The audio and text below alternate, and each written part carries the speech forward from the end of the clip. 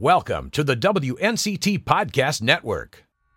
Mr. Gorbachev, tear down this wall.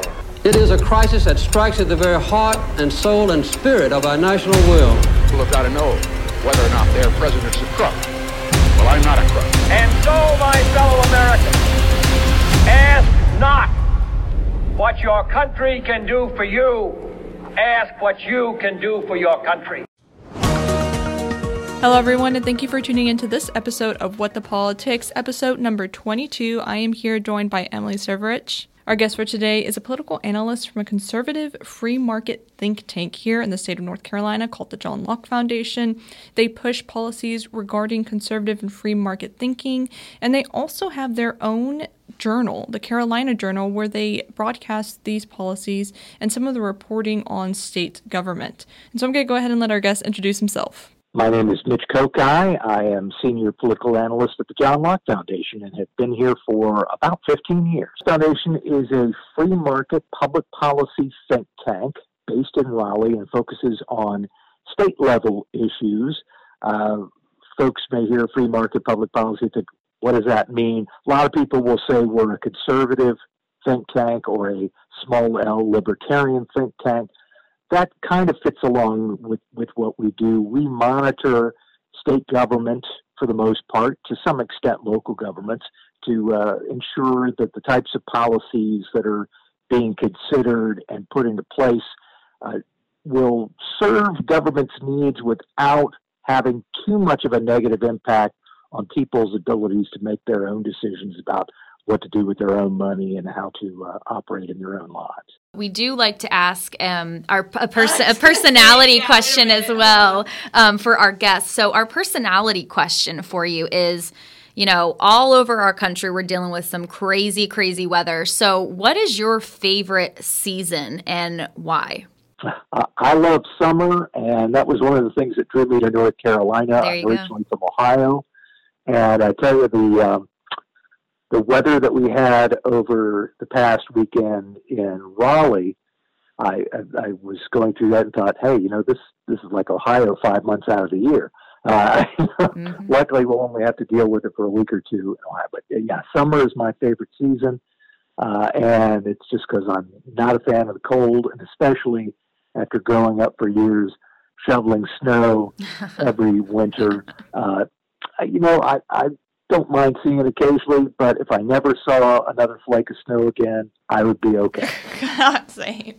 So one of the policy issues that I kind of want to dive into is schools reopening during the pandemic. And from my understanding, there's been pushback against Governor Roy Cooper. I believe there was a poll that showed that a lot of people disagreed with how he was handling school reopenings. Why do you think there is pushback, and what are some things that that the think tank and the policies that you're pushing are wanting? Well, I think the main reason for the pushback is that people are getting tired of the shutdowns. Back when everything pretty much shut down because of COVID-19 last spring, people who were mad about it or scared about it, I think eventually got behind this idea that we really don't know what this pandemic is going to do. And so even if we dislike it, even if it's very disruptive, we can accept shutting things down for a little while till we get our bearings and then to decide how to move forward to deal with this pandemic in the most efficient and effective way that doesn't cause overly bad health outcomes. And as time has gone on, people's frustration has grown that there have not been good decisions made about how we get as close to normal as possible in getting kids back into school and getting businesses back operating as they had. And while other areas of our lives have tended to get back a little bit closer to normal, schools are one area in which we really haven't seen a whole lot of positive development since last spring. From our vantage point at the John Locke Foundation, what we'd really like to see is decisions being made that emphasize parents' ability to make their own decisions about how their kids should be educated. If it comes to decisions about throwing more money at the existing school system, we tend to be a little bit wary about that. We would be happier with options that allow parents the maximum flexibility to make decisions about what to do with their students. If it's sending them back to the traditional district schools with the proper social distancing and all of the other COVID requirements that need to take place, that's great.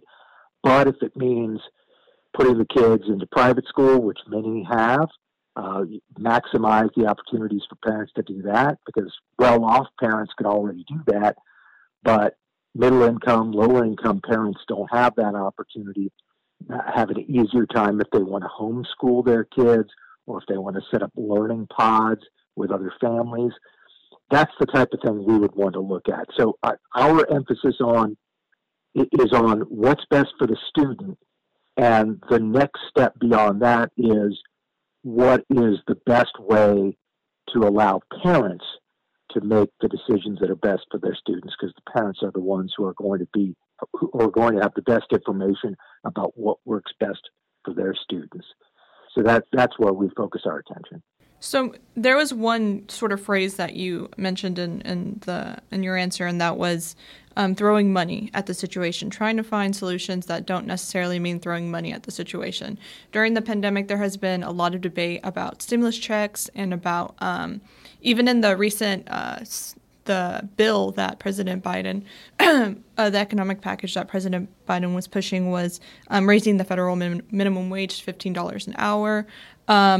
What are the foundation's take on these stimulus checks and pushing for some of the checks to be monthly, not just a one-time payment?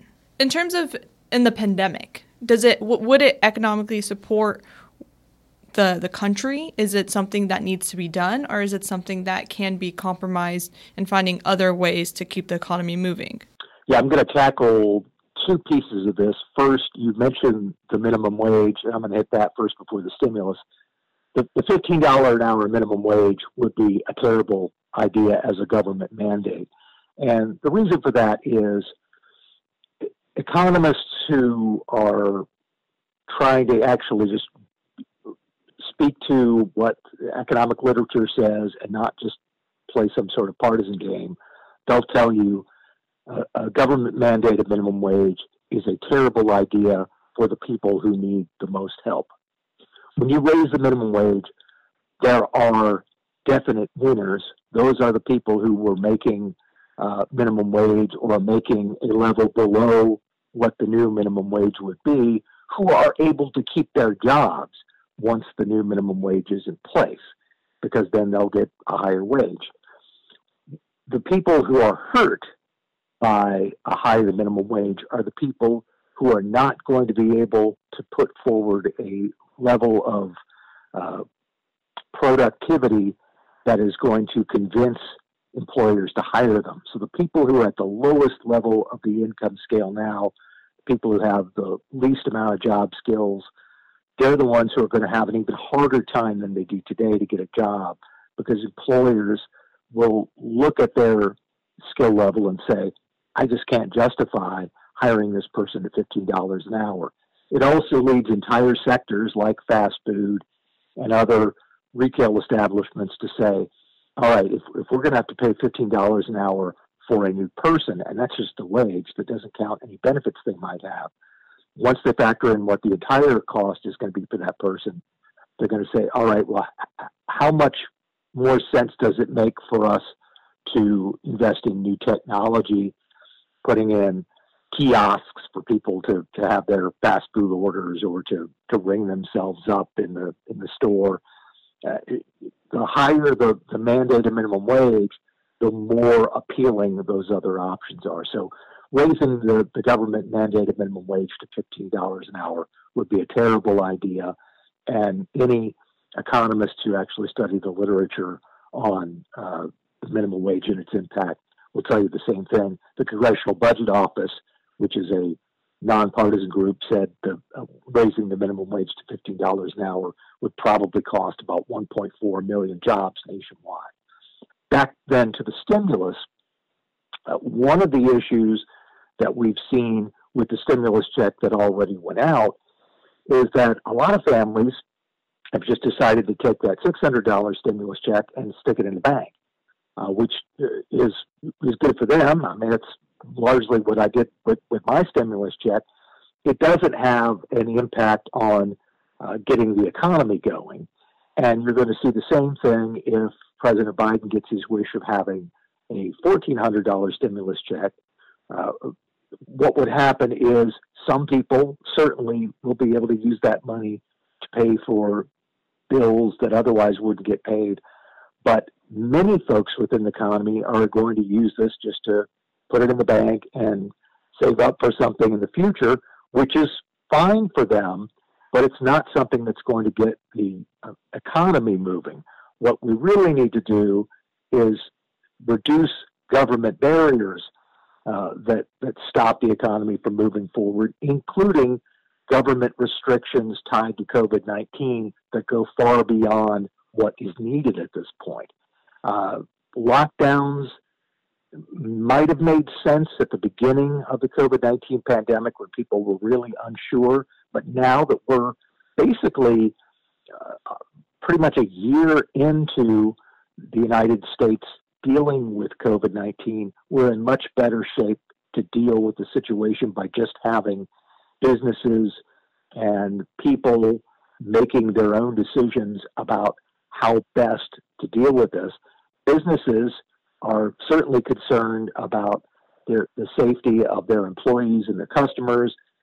They don't want people to walk into their store and say, hey, no one's wearing a mask, no one's cleaning anything. I'm going to tell all my friends and we're not going to come here anymore. So businesses left to their own devices are going to take steps that are going to encourage people that it's safe to come back in. If you remove some of the government barriers that have been put in place since the early days of the COVID-19 pandemic, that's going to do a heck of a lot more to boost our economy than sending out a stream of stimulus checks.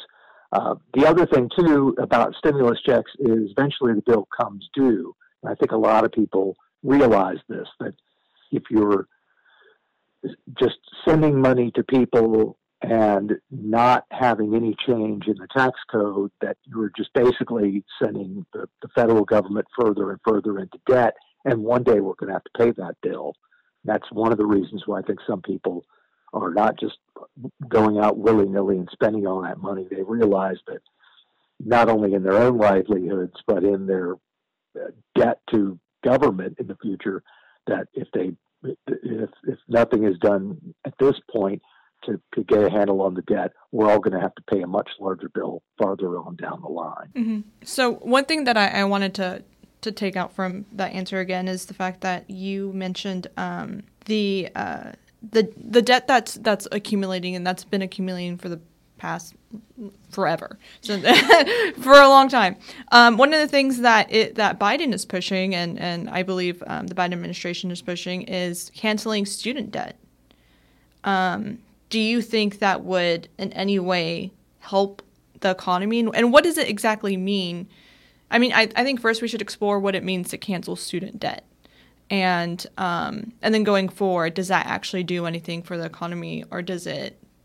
I believe the economic term or the economic consequence would be deflate, like it would devalue the American dollar. Is that correct? I'm not sure if that's correct, but I do want to explore what it would mean to cancel student debt. I don't know if canceling student debt in and of itself lowers the value of the dollar. There are other things that do that. Certainly keeping interest rates artificially low does that. Pumping more money into the economy devalues the dollar. The student loan idea is a bad one for a couple of reasons. One of them is that if your goal with the policy is to help the people who need the help the most, then the student loan debt cancellation actually ends up helping middle and upper middle class people the most, because the people who've taken out the most for student loans tend to be folks who took out student loans for grad school. That's not going to help a low-level person who's just trying to get a job who never went to college.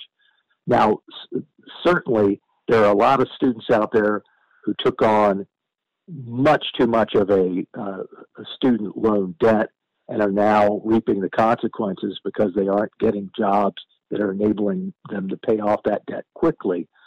But that's not something that you solve well by canceling student debt. What would be better in that situation is to change the rules so that people can restructure their debt. If they need to take advantage of the bankruptcy laws, you enable them to do that in ways that student debt has not been accustomed to in the past. So, yeah, that's not going to have a positive impact on the economy. As I said, with the minimum wage, there would be some clear winners. The people who have a high level of student debt, who suddenly get it canceled by the federal government, they're going to be the winners. But the people who are going to end up paying the cost of that, are people who, A, those who paid off student debt, and B, those who never had student debt, which is a much larger segment of the community, including a large segment of people at the lower end of the income scale who never went to college. So, yeah, that's another idea that, while it sounds good to some people on paper, if you take a larger look at it, it has a negative overall impact, and it certainly wouldn't do anything to boost the economy. So we've talked about, a couple different policies and topics that, the foundation is fairly vocal about. And you guys have been fairly vocal in having a hand in school reform, healthcare, renewable energy. So is there any policies or topics that the foundation is really focusing on right now to hopefully implement change or push that narrative out there?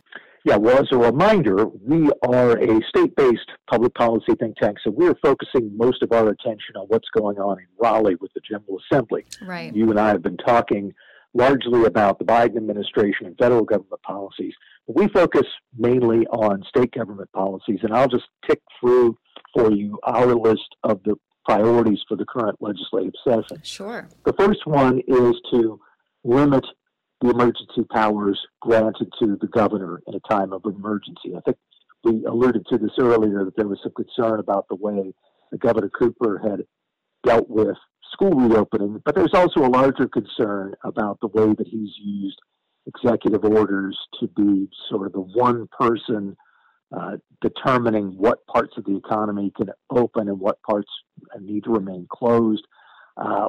We think that should be a decision that is made by more than just one person. So changing the state's Emergency Management Act to put in some more safeguards would be a good thing. We're also talking about increasing broadband access. We've seen, of course, during COVID that this has been a situation that has affected families, especially the families that don't have broadband access. It's been hard for their students to be able to keep up with school. So increasing broadband access in a way that takes as much advantage of private sector actors as possible is good. We want to ensure election integrity. That was something that came up, of course, because of the 2020 election and the concerns, whether you bought into what Donald Trump was saying about the elections or not. There were still legitimate questions about election integrity. Wait, can I push? Can we stop on that point? And can I push you on what are some concerns that the foundation is seeing? Well, certainly people have had concerns about the changing the rules so that you have no requirement of a signature for an absentee ballot, or delaying the time frame when absentee ballots can come in. Also concerns about people voting out of precinct. I mean, basically there were several changes made to the elections because of COVID that people who would like looser election rules want to make into permanent changes. We would like to see the rules that the General Assembly passed prior to the COVID-19 pandemic be strengthened as much as possible. And that's going to take a discussion that will take place during the course of this legislative session. But certainly we don't want to see rules that were put in place solely for the pandemic be turned into permanent rules just because that's what some interest groups on the left want to see. We want to see rules that make sense for North Carolina, and that's why we want to ensure election integrity. And then protecting worker freedom. You're going to see an attack coming from the national level and to some extent from the state level on North Carolina's status as a right-to-work state. And so strengthening within our state constitution our right-to-work status is going to be an important thing. There are other issues you mentioned our interest in access to quality, affordable health care, focusing education on the kids. We've talked about that. Practicing fiscal responsibility, which means don't throw good money after bad. Make sure that your spending and your tax situations are good so that North Carolina remains a long-term destination point for business owners and entrepreneurs. Those are the types of things we're going to be focusing on the state level during this year. Definitely. So, one of my questions about just, the John Locke Foundation and your involvement in it, I think you guys have, the foundation has a very unique position where you guys are getting to report, but you're also having a very close, if not a pretty direct hand in policies or advocating for change, which is something that, is a very fine line when you're just doing broadcast reporting, So what do you have to say about that kind of responsibility and how you guys handle that? Well, I'm not sure my answer is going to get at what you're asking, but I'm going to answer what I think you're asking, and that is how do we separate the policies that we're pushing for with the John Locke Foundation from the reporting that's done by Carolina Journal. Yes, okay. Carolina Journal was a project of the John Locke Foundation. The Carolina Journal is the journalism arm. It basically reports on state government news, but also within its opinions advocates from a free market perspective. Mm-hmm. That's one side of the operation. The other side of the operation is the think tank side of the operation, which says, here are our ideas about public policies that we think the state government should adopt.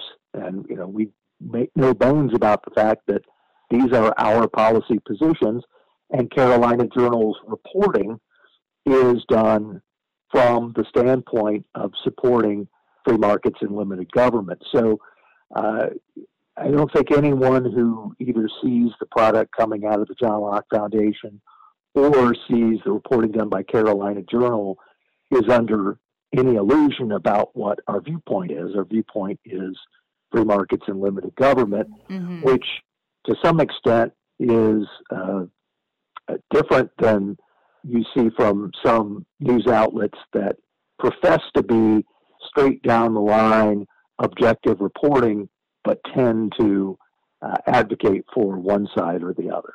Mm-hmm. And one of the things that I do want to talk about that's state-related is the censure. Well, North Carolina GOP censured Senator Burr following the impeachment trial about his guilty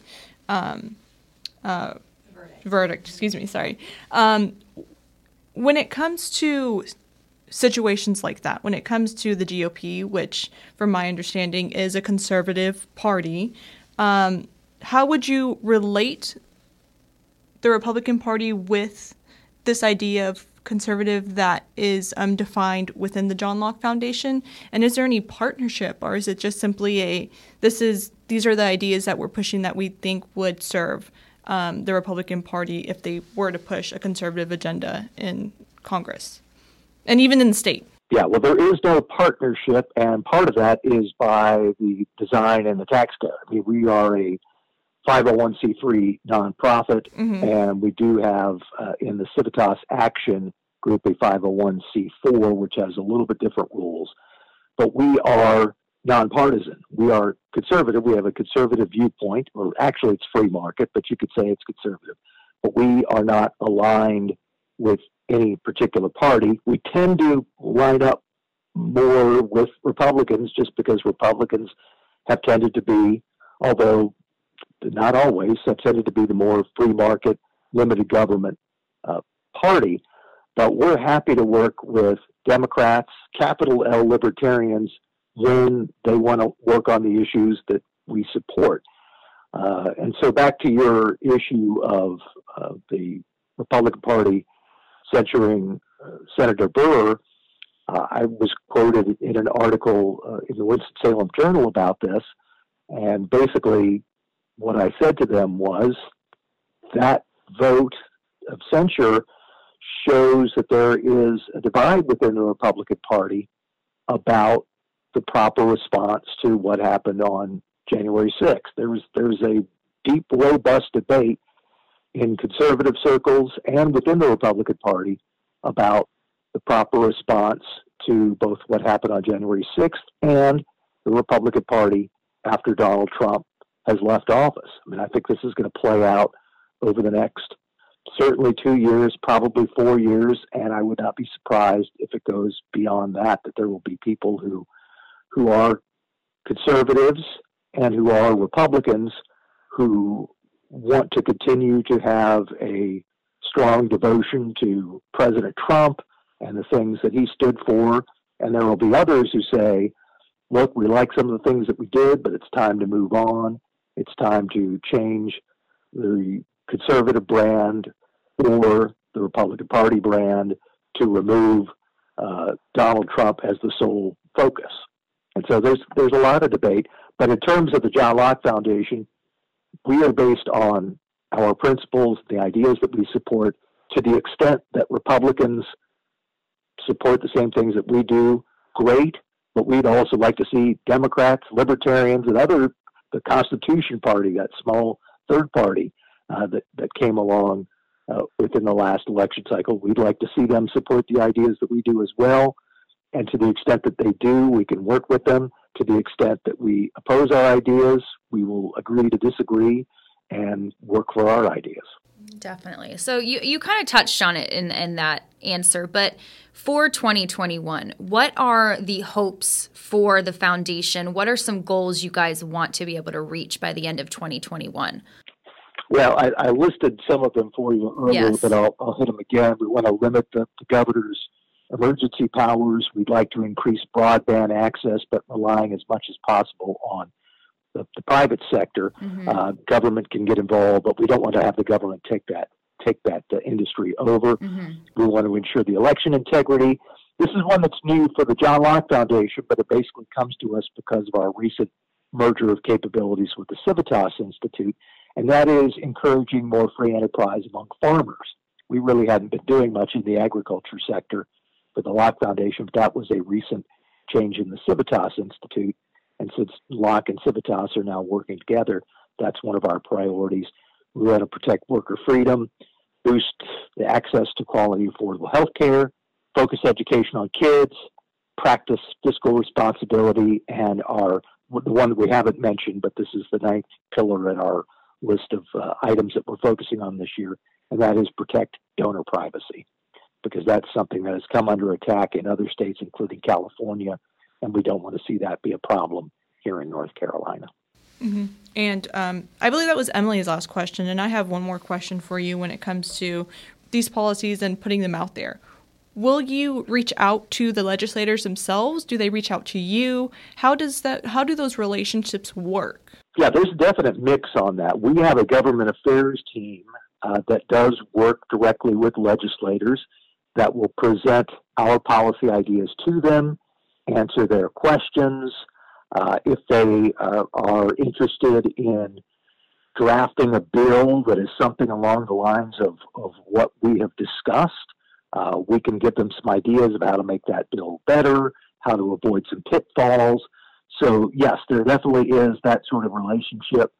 I'm not part of the government affairs team, so my interaction with legislators tends to be either through interviews with them or writing columns that I hope and blog posts that I hope that they'll see And then if they do have questions for me about that, I'll answer them. But yes, there is a lot of give and take with legislators, and because we are a nonpartisan group, we'll work with any legislator who's willing to work with us. Sometimes even folks who are, you would look at their politics and say, well, they don't have anything to do with the John Locke Foundation. But some of the folks who are left of center, if there is an issue where we have common ground, they might want to work with us on it. Or sometimes they have an idea and they know it's not something that we're particularly fond of, but they might consult us to say, look, we know you're not a huge fan of this idea, but is there a less objectionable version of this that you, if you don't fight it, you at least will not spend a lot of time being against it. And so there is a lot of give and take between our organization and folks within the General Assembly, and also to some extent in local governments and even in the executive branch. Well, we greatly appreciate you taking the time to chat with us today. I'm sure you're super busy, so we greatly appreciate you taking the time to discuss this with us. Thank you so much. Okay. Very good. All right. Well, thank you so much for the invitation, and good luck. All right, everyone. That's going to wrap up this episode of What the Politics. We release new episodes every Tuesday. You can find those at WNCT.com under the Features tab on WNCT Podcast Network. You can also find us on Spotify, Apple Podcasts, or wherever you get your podcasts. Thanks, everyone.